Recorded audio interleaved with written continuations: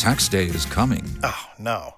But if you sign up for Robinhood Gold's IRA with a 3% match, you can get up to $195 for the 2023 tax year. Oh, yeah. Sign up at Robinhood.com/boost by tax day to get the biggest contribution match on the market. Subscription fees apply. Investing involves risk. 3% match requires gold for 1 year from first match. Must keep IRA for 5 years. Robinhood Financial, LLC, member SIPC.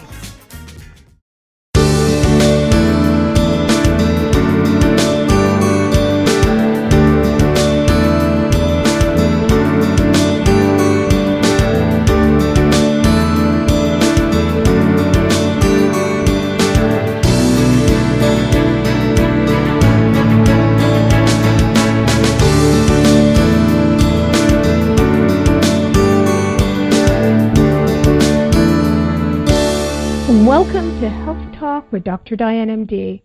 This is a show designed with you in mind. The goal is to inform and inspire you to a healthier, happier, and more inspired lifestyle. I am your host, Dr. Diane A. Thompson, MD, and as always, it is my pleasure spending time with you on this broadcast with the goal that you may learn something that may take your health and or your life to a higher level. Once again, I thank you for joining me this week, and thank you for your continued support. Health Talk with Dr. Diane, MD is syndicated and available in various markets. For more details, please go to my website at drdianethompson.com. And while you're there, please sign up for updates.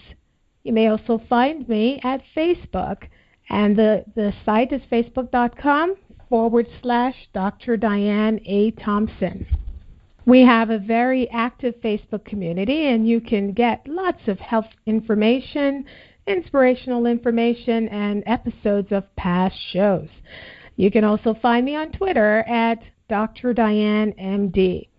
I would like to remind you that the information provided is for educational purposes only.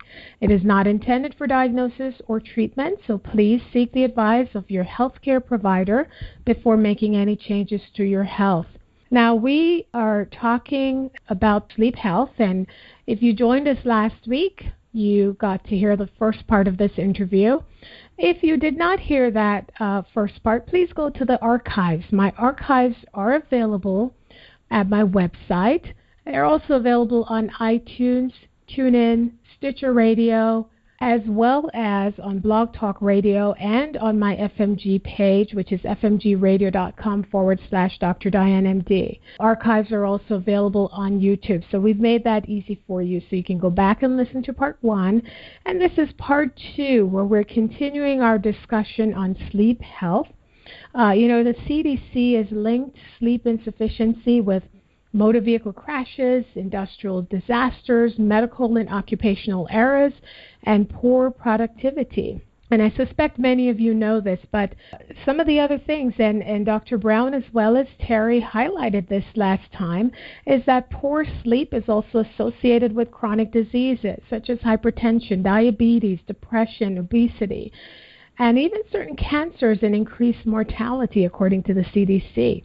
So to help with the continuation of this discussion is Terry Cralle, who is a registered nurse and certified sleep health professional, and Dr. David Brown, who's a sleep psychologist. And again, they have this upcoming book, and I'm looking forward to reading this because I like the title so much, and this is information I can learn because I struggle with getting adequate sleep as it is.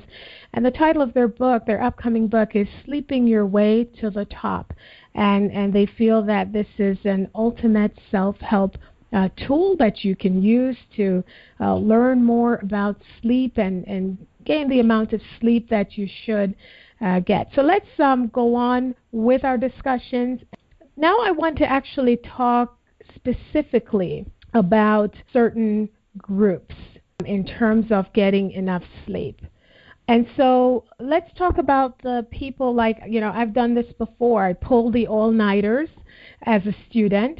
I remember having 2 jobs, and this is just a habit I developed years ago where sleep was just way down there in terms of importance. So Let's start with you, Dr. Brown. What's the impact on a student, for example, who's doing these all-nighters, studying for an exam? They stay up all night and, expect to walk into that exam and ace that exam. Right. Well, I think any student has been faced with the all-nighter, but the science shows now that an all-nighter is not a good idea for any aspect of education. The problem there is that if you pull an all-nighter and you study all night, you may, and I underline the word may, be helped if it's a recognition test, like a true, false, or a multiple choice. But if the test or the project involves any creativity or essay type, you're much more impaired by pulling the all-nighter than if you had slept. If anybody's interested in the relationship between sleep and education, I would encourage them to look or Google Matthew Walker at Berkeley University. He shows that if you train people to hit a number of keys in a certain order on a keyboard, if you train them to do that as fast as they can, you wait 12 hours and test them again, they don't get any better. But if you let them sleep in between those 12 hours, they get 20% faster with 35% greater accuracy. And as I mentioned last time, when we learn something new and we sleep on it, that's what puts it into long-term memory. That's what helps us recall it later. And it's not just sleep before you do something, it's sleep after you learn something as well. So, for example, if you teach people lists of words, and if the words have an emotional valence, such as, positive words like love, negative words like cancer, or neutral words like book, and then if they have not slept the night before they learned this, their recall of those words later is much, much worse, with the exception of the negative words. The negative words are recalled just as much as as a well-rested person. Now, what this study implies is that if you're not getting enough sleep, you're going to automatically have a negative outlook on the world. And so it's not just sleep before you take a test, but after you learn a subject. And the point that we are trying to make is that it's not just a good night of sleep every now and then. It's consistently getting an adequate amount of sleep. It's what's going to lead to optimal performance. Another group out there are those people who work the night shift. How does this impact them? Well, there's not a good story with night shift. It turns out that humans are probably nocturnal sleepers. We much prefer to sleep at night than we do during the day. And even people that have worked most of their career on the night shift, by the time they hit the age of 40, it becomes very difficult to work that night shift. And now we are seeing there are some genetic predispositions in some people that simply cannot work the night shift. And if you are one of these people with this particular genetic change, you just are not a night shift worker and don't even try to do it. Night shift is difficult. We can show that a night shift worker, they typically will work the night shift, but on their days off will revert back to sleeping at night. But when they sleep during the day, compared to themselves, they're getting about 2 hours less sleep every day compared to themselves when they sleep at night. Shift work is dangerous. People that work these hours are more likely to be involved in automobile accidents. Shift work is an independent risk factor for some cancers. And we think it is probably because they don't get melatonin at night. Melatonin is naturally produced when it gets dark, and it's a very strong antioxidant. And if you don't get this antioxidant, it's going to create a problem potentially down the road. Women that are trying to get pregnant, if they're working the night shift, have a harder time getting pregnant, and there's a higher miscarriage rate on nighttime shift workers. There is no, I would never call a friend of mine at 3 o'clock in the morning and say, hey, what's going on? But people don't have that same taboo against a shift worker. They'll call them at 10 o'clock in the morning and say, what's going on? How are you doing? Even though they know they have worked the night before. And so shift workers have to really try to protect their sleep environment as much as possible. Aside from protecting the environment, do you have any other suggestion for shift workers? Because there are some people who this is it. They don't have a choice. They have to work the night shift, but we want to keep them as healthy as we can. That's true. Typically, what we recommend is when you get off the shift, go straight home, try to get in bed as quickly as possible. You should wear, if the sun has already come up, wear dark glasses. Try to block the light because the light is going to reset your clock. The bedroom should have blackout shades. Every member of the family should be aware that you need to sleep during the day, not to interrupt you during the day, and to try to keep the house quiet. A lot of shift workers do something called split sleeping. They'll go home, they'll sleep for a few hours in the morning, and then they try to get another few hours in the evening right before they go into their night shift. If you do revert back to a nighttime sleep schedule on your day off, it's called anchor sleep, where you don't go to bed at 10 o'clock, but you try to overlap your sleep with the daytime as much as possible. So maybe stay up till 3 o'clock and sleep till noon as opposed to going to bed at 10 o'clock. So as long as 7 days a week there is some basic period of time where sleep is consistent will help in the long term. And Terry, there's another group of people that sometimes will have unique sleep problems, and this is the elderly. Can you talk a little bit about them? Yes, the common misconception is that as we get older, we need less sleep, and typically we don't need less sleep, but there seem to be more sleep issues in the elderly for a variety of reasons. Some of those are numerous medications that they're on, and some of them have to do with not getting bright sunlight in the morning, which actually helps you fall asleep at night. And there's also chronic diseases in that population.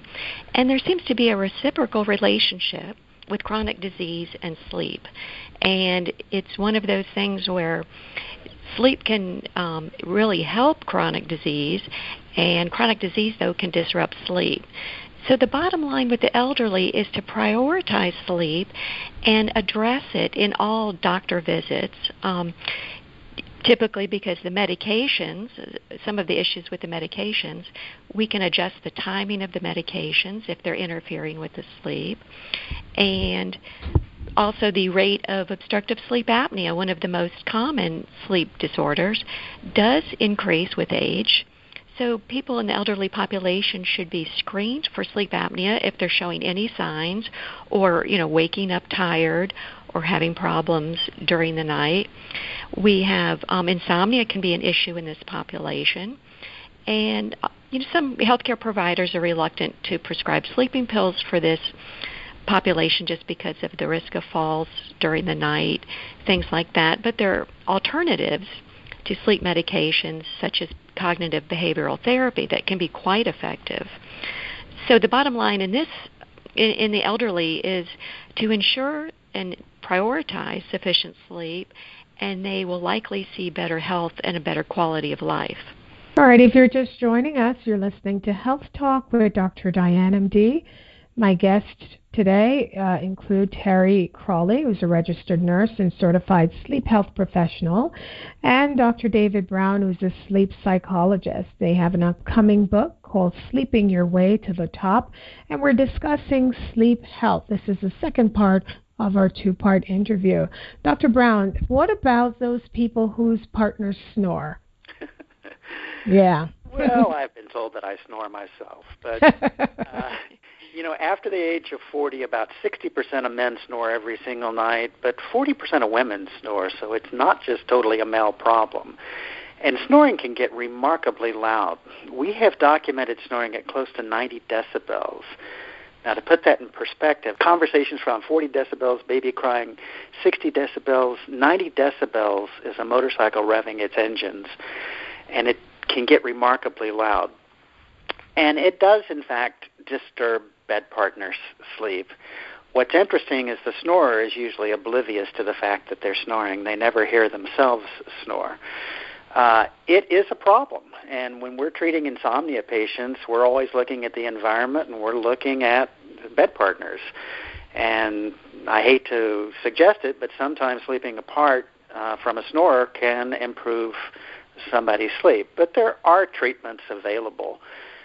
Snoring can be an indication of obstructive sleep apnea, and if there's a possibility you have apnea, you should talk to your doctor about that and get it treated. But if you don't have apnea, there are dental appliances that can be used. These work by moving the lower jaw forward slightly, and that will open the airway and can eliminate snoring. And there are surgical approaches as well that can eliminate snoring. They have done studies where they look at snorers, and when the snorer gets their snoring treated, the bed partner sleep also improves. So it's not a trivial problem. It's a common problem, but if you have a bed partner that's complaining about your snoring, I would certainly talk to my doctor about it. And those are great solutions, because I know there are plenty of husbands that have found themselves on the sofa, so they'll be happy to hear this. What about mattresses, Terry? Are there certain mattresses that seem to be better for sleep? Well, everyone asks me this question, what is the best mattress? And there is no answer for that, because it just depends on the individual. And you have to look at several variables when you're shopping for mattresses. And we do tell people that they don't, even though a mattress warranty may last 20 years, that doesn't mean the mattress is going to be good for 20 years. We are really going back now to saying about 7 years is the maximum life of a good mattress. And it just depends. It depends on a person's height and weight. It depends on their age. It depends on health conditions they have. For instance, a heavy-set person may opt for a thicker mattress with more support materials in the middle. A person who has snoring issues, a partner with snoring issues, may want a bed with the head of the bed elevates, and that can sometimes help with the snoring. And we've got mattresses that have toppers that can heat and cool, because a lot of couples have different temperature preferences, and that can cause some problems. If one person likes it hot and the other person likes it cooler, that's always that's a very common complaint.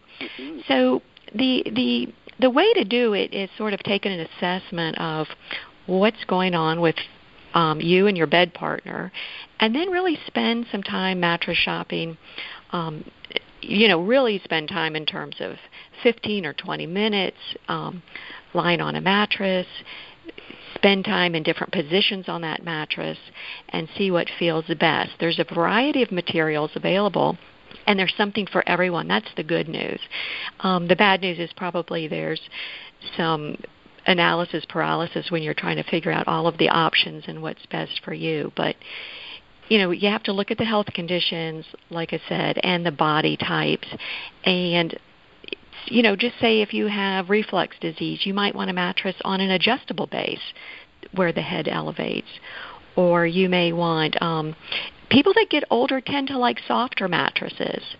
And I think for years we've been told that a firm mattress is the best for your back, and that's not necessarily true. A lot of studies have shown a more medium firm mattress is better for your back. But the consensus is that after about 7 years, a new mattress will help with sleep quality. All right. So we are talking sleep health. We are going on a short break for our sponsors, and when we get back, we will talk specifics about solutions. We already highlighted a few of them, but we'll talk more specific solutions for your sleep problems. We'll be right back. Do you want to learn how to live a healthy, happy, and inspired life? Then listen to Health Talk with Dr. Diane, M.D., Thursdays from 6 to 7 p.m. Eastern Standard Time, right here on Atlanta's Incredible Radio, 1570 AM WIGO. Listen to Health Talk with Dr. Diane, M.D. for tools and strategies to live a healthy, happy, and successful life. For details, go to drdianethompson.com. That's drdianethompson.com. Like us on Facebook, facebook.com/Dr. Diane A. Thompson. Welcome back. If you're just joining us, you're listening to Health Talk with Dr. Diane, M.D. I am your host, Dr. Diane A. Thompson. And you're listening to part 2 of this 2-part interview on your sleep health. My guests today include Terry Cralle, who's a registered nurse and certified sleep health professional, and she's based out of Washington, D.C. And we also have Dr. David Brown, who's a sleep psychologist from Dallas, Texas. They do have an upcoming book, which is called Sleeping Your Way to the Top. And in the second half of this show, we really want to highlight some of the solutions out there, because we now know that sleep deprivation is a major problem in this country. We know that it has many ill effects on our health. And so, Terry, what does the term sleep management mean? What is that? What we've done, Dr. Brown and I we've addressed this thoroughly in our book, but we've looked at sleep as it relates to diet and exercise. And the three of those are the triad and the foundation of good health and healthy lifestyle. So we analyzed how we have looked at diet and exercise in the past few decades, and in terms of diet, we've looked at calorie counting, special diets, types of food we eat. And then after that, we sort of looked at exercise along the same line. We've looked at, our society's put more emphasis and priority on going to the gym and walking and doing things to get sufficient exercise on a daily basis. We've left sleep out of that equation for some reason, and hopefully we can look at sleep in a different light now. And since it's interconnected with diet and exercise, we need to change our thinking and look at sleep in terms of something to manage. And we're looking at sleep management in terms of apps. There are new apps out now that will monitor our sleep, see how much sleep we're getting. These things can be obviously put on our phones and worn on our wrists, things like that. So we are promoting the fact that we're going to raise awareness about sleep by looking at these different apps and how they can help us manage. If we know how much sleep we're getting every night, that can help us, manage our schedules, and we can see how that ties into the other aspects in terms of diet and exercise, making all adding up to a healthy lifestyle, and just prioritizing it, be more cognizant of it, and be more aware of it all around. I'm curious about this because I'm sure, like I've shared with you, this is a problem of mine. It's been a problem for many, many years. It's something that I'm actively working on. But for someone who's out there listening to this and they know that they've had poor sleep health, how do they get a hold of someone like you or like you, Dr. Brown? How does a person go to their primary care doctor and say, I'd like to be referred to a sleep health professional, or someone who's out there who's like, I have this problem. What do I do? What's the step to getting to someone like you to help them? Oh, I think you start with your own physician and you tell them the nature of the problem and try to get an appropriate referral. Now, sleep psychology, there's a new certification called behavioral sleep medicine. There's very few certified behavioral sleep medicine experts, but if you go to the American Academy of Sleep Medicine website, aasmnet.org, you can find a list of certified behavioral sleep experts around the country. And those are the people that are going to be primarily doing behavioral interventions, not pharmacologic interventions, and primarily for insomnias. If it's more like an apnea, you definitely should go to an accredited sleep center to get a thorough evaluation.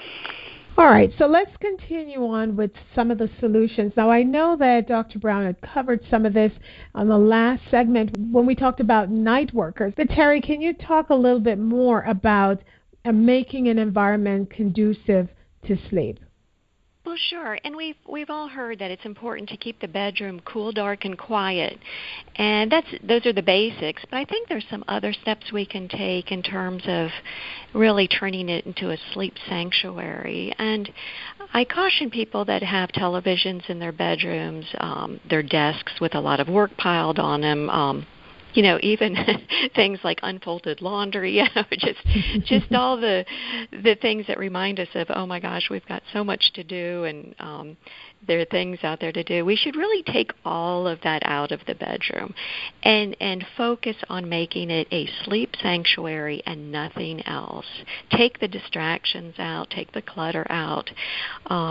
This gets to a touchy subject about pets. I have people that are, love their cats and dogs and sleep with them every night, but then admit that they disrupt their sleep. And, those are issues we have to say, okay, let's prioritize sleep. And I think the point of all of these things we've discussed today are prioritizing sleep and respecting the need for sleep, and therefore improving our health, and whether it's physical health, psychological health, but overall our quality of life. So it's about prioritizing it and saying what can we do at every step of the way to make it better, to make it easier. And sometimes just having two dogs in the bed that move around a lot at night are not good. We have to really be careful that our sleep environment's quiet. Noise can disrupt our sleep, of course. That goes without saying, and so can lights. We want to even start dimming the lights in the evening prior to bedtime, not just at bedtime, but we don't want to be exposed to very bright lights right before bedtime. And Dr. Brown, I know you talk a lot about the blue lights in the electronics before bedtime and how harmful that can be. Yeah, there's a fairly new discovery of a non-image producing system from the retina that goes to the suprachiasmatic nucleus, the clock of the brain, and it responds exquisitely well to blue light. And it turns out blue light is very stimulating. A recent study looked at comparing an hour of blue light exposure with 240 milligrams of caffeine, and they found that the blue light was as stimulating as the caffeine. So overhead lights and lamps don't have a lot of blue in them, but computers and televisions and smartphones are pretty heavy in the blue spectrum. So you should be avoiding the blue light as much as possible at night. A lot of students or people working can't avoid their computer at night, but you can buy blue blocking filters, or, believe it or not, wearing yellow glasses will block the blue, and that will have a positive effect on sleep. Wow, I did not know this about the blue light. And Dr. Brown, are there activities or foods that you suggest people avoid in order to promote sleep? Well, getting off of the electronics we just talked about. And I work a lot with children, and that's actually a huge problem in children. Televisions in the bedroom. Televisions are not designed to put you to sleep. They're designed to attract your attention and entertain you. And then on top of that, the sound and the light. So get the TV off. Exercise is great for sleep. It's great for everything. It's great for your health. It's great for your emotional functioning. But the timing of the exercise needs to be thought about. Even morning exercise has a positive effect on your sleep. We don't recommend exercising right before bedtime unless you're an Olympic athlete, because it raises the metabolic rate so much that unless you're in tip-top shape, it takes a long time for that rate to come down. Now, anecdotally, I will tell you, people can swim closer to bedtime. I don't know why, but swimming seems to have a little more sleep-inducing effect. You should not be doing your taxes up until bedtime if you can avoid it. There needs to be some downtime right before you go to bed.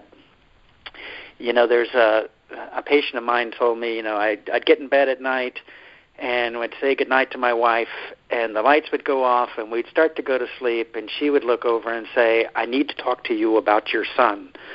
Well, that's not the time to be talking about problems of the day. Get all that kind of stuff out of the bedroom. Do it much earlier during the day. Foods, that's a little more difficult subject. I mean, the most obvious one is caffeine. I think everybody knows that caffeine affects sleep, but people may not realize how long caffeine can be influencing their sleep. If you're sensitive to caffeine, a single cup of coffee can affect you for up to 10 hours. And so when we're looking at caffeine and somebody that's having trouble sleeping, we tell them to back way down on the caffeine. I mean, nothing after about 2 o'clock in the afternoon at the absolute latest. And a lot of people don't realize they're even drinking caffeine. I had a patient that kept a 2-liter bottle of Mountain Dew on a bedside table, and she would drink the entire thing during the night. But she didn't think it had caffeine because it wasn't cola-colored. Well, a lot of substances have caffeine in them. So you need to be aware of what you're consuming and make sure that that's not the culprit that's creating the sleep problem. That's right, and even certain types of teas I've seen people drinking, and they won't realize that there is indeed caffeine in them. What about supplements? Do you ever encourage any, or are there any good ones out there that promote sleep? Yeah, there are. We use melatonin. This is a little controversial, and melatonin is a hormone, and it's the only hormone that is not regulated by the FDA. So it is over-the-counter, but your brain naturally produces melatonin at night when it gets dark. So just because it's night, if you're in a very light room, you're not going to get the melatonin. That's why Terry was saying you need to dim those lights at night to allow the brain to start producing melatonin. You can take over-the-counter melatonin. We use it in 2 ways. It's in little children, it actually acts like a sleeping pill. And in certain populations, such as children with autism spectrum disorder, they do quite well with melatonin. In older people, it's not really so much a sleeping pill as it is a time shifter, meaning circadian rhythms can get shifted later than people desire. And this is particularly common in teenagers. And so we have them take melatonin way early, like at 5 o'clock in the afternoon, 6 o'clock in the afternoon, not with the idea that they're going to go to bed at that time, but it pulls sleep in that direction. So that if they were commonly not falling asleep till 2 or 3 in the morning, if you take melatonin very early, it will bring sleep back. We generally combine that with morning bright light, because morning bright light will help you fall asleep earlier in the evening, and evening bright light does just the opposite. It's going to keep you awake later and help you sleep later. There is a small but very good literature on lavender, the scent of lavender. It is sedating. It does help people sleep. I never would just say, go try lavender and tell me how you slept. But we put it as part of a program, like a hot bath 45 minutes before bedtime, some electronic candles, a little new age music, and the scent of lavender. Don't use peppermint. Peppermint is stimulating, but lavender is sedating. That's doing 2 things. The lavender is sedating and helping you get sleepy, but secondly, the bath is artificially raising your core body temperature. And when you get out of the bath, your body temperature falls, and a falling temperature has a small but very real sleep-inducing effect. So, yeah, I'm in favor of a lot of these things that you see out there. All right, and as we come to the end of our show, Terry, I'd love to leave our listeners with a tip of the week. And so I'm actually going to ask you, what would be, you guys have shared so much information, so much wonderful information, things that I've jotted down for my own self. But if you were to share just one tip, what is your best tip? If for someone out there who's struggling with getting adequate sleep, what is the best tip you would share with them to help them through this? Oh, well, the very best tip was something Dr. Brown told me years ago, and he said, take away the clock by the bed. Do not have a clock by your bed that you can see during the night. And I did that, and it completely changed my sleep quality. I stopped looking at the clock several times during the night because once I look over at it, I think, okay, it's 2 a.m. How many more hours of sleep do I have before I have to get up? And, that happened a couple of times a night. And the problem is, it's very alerting to do that because you have to kind of do the math in your head, and then you're wide awake, and it's just a bad situation all the way around. So I think by not glancing over at the clock has been a game changer for me. And that was one of the basic tips that I give people that I get great feedback on that in terms of that clock watching is very disruptive to a good night's sleep. Wow, I never thought of that. I have one right at my bedside table, and there's another one on the cable box across from me. So you need to get rid of those. Perhaps I shouldn't even have that TV and the cable in the room, right? That's right. You're right. That's right. I have a lot of work to do. I told you I've taken notes. I really appreciate you both being on the show. Such great information. Again, this is Terry Cralle. She's a registered nurse and certified sleep health professional, and Dr. David Brown, sleep psychologist, and their upcoming book. And I can't wait to get my hands on this. When is this coming out? It's called Sleeping Your Way to the Top. When do you guys expect this out? It'll be out next year. Okay. All right. Well, we will look forward to that, and I'll keep my listeners updated as to its release. Terry, can you tell us how may our listeners get a hold of you? Sure. You can email us at wegetsleep@gmail.com. That's wegetsleep@gmail.com. And again, I'll make sure that's on my Facebook page. Thank you both for coming on the show. Just a lot of great information, and I really appreciate it. Thank you, Diane. It was a great opportunity. All right. And to my listeners, thank you guys for listening in each week. I will leave you with the quote of the week, and it says, "The struggle you're in today is developing the strength that you will need tomorrow." I'm not sure who wrote that quote, but it's a good one. So thank you for listening to Health Talk with Dr. Diane MD. Please join us next week. And again, for local listings of the show, please go to my website at drdianethompson.com and go on to my Facebook page. It's facebook.com, Dr. Diane A. Thompson, and please like that page. Again, remember, your health is your wealth, so please do something healthy for yourselves. Until next time, everyone. You have been listening to Health Talk with Dr. Diane MD on 1570 AM WIGO.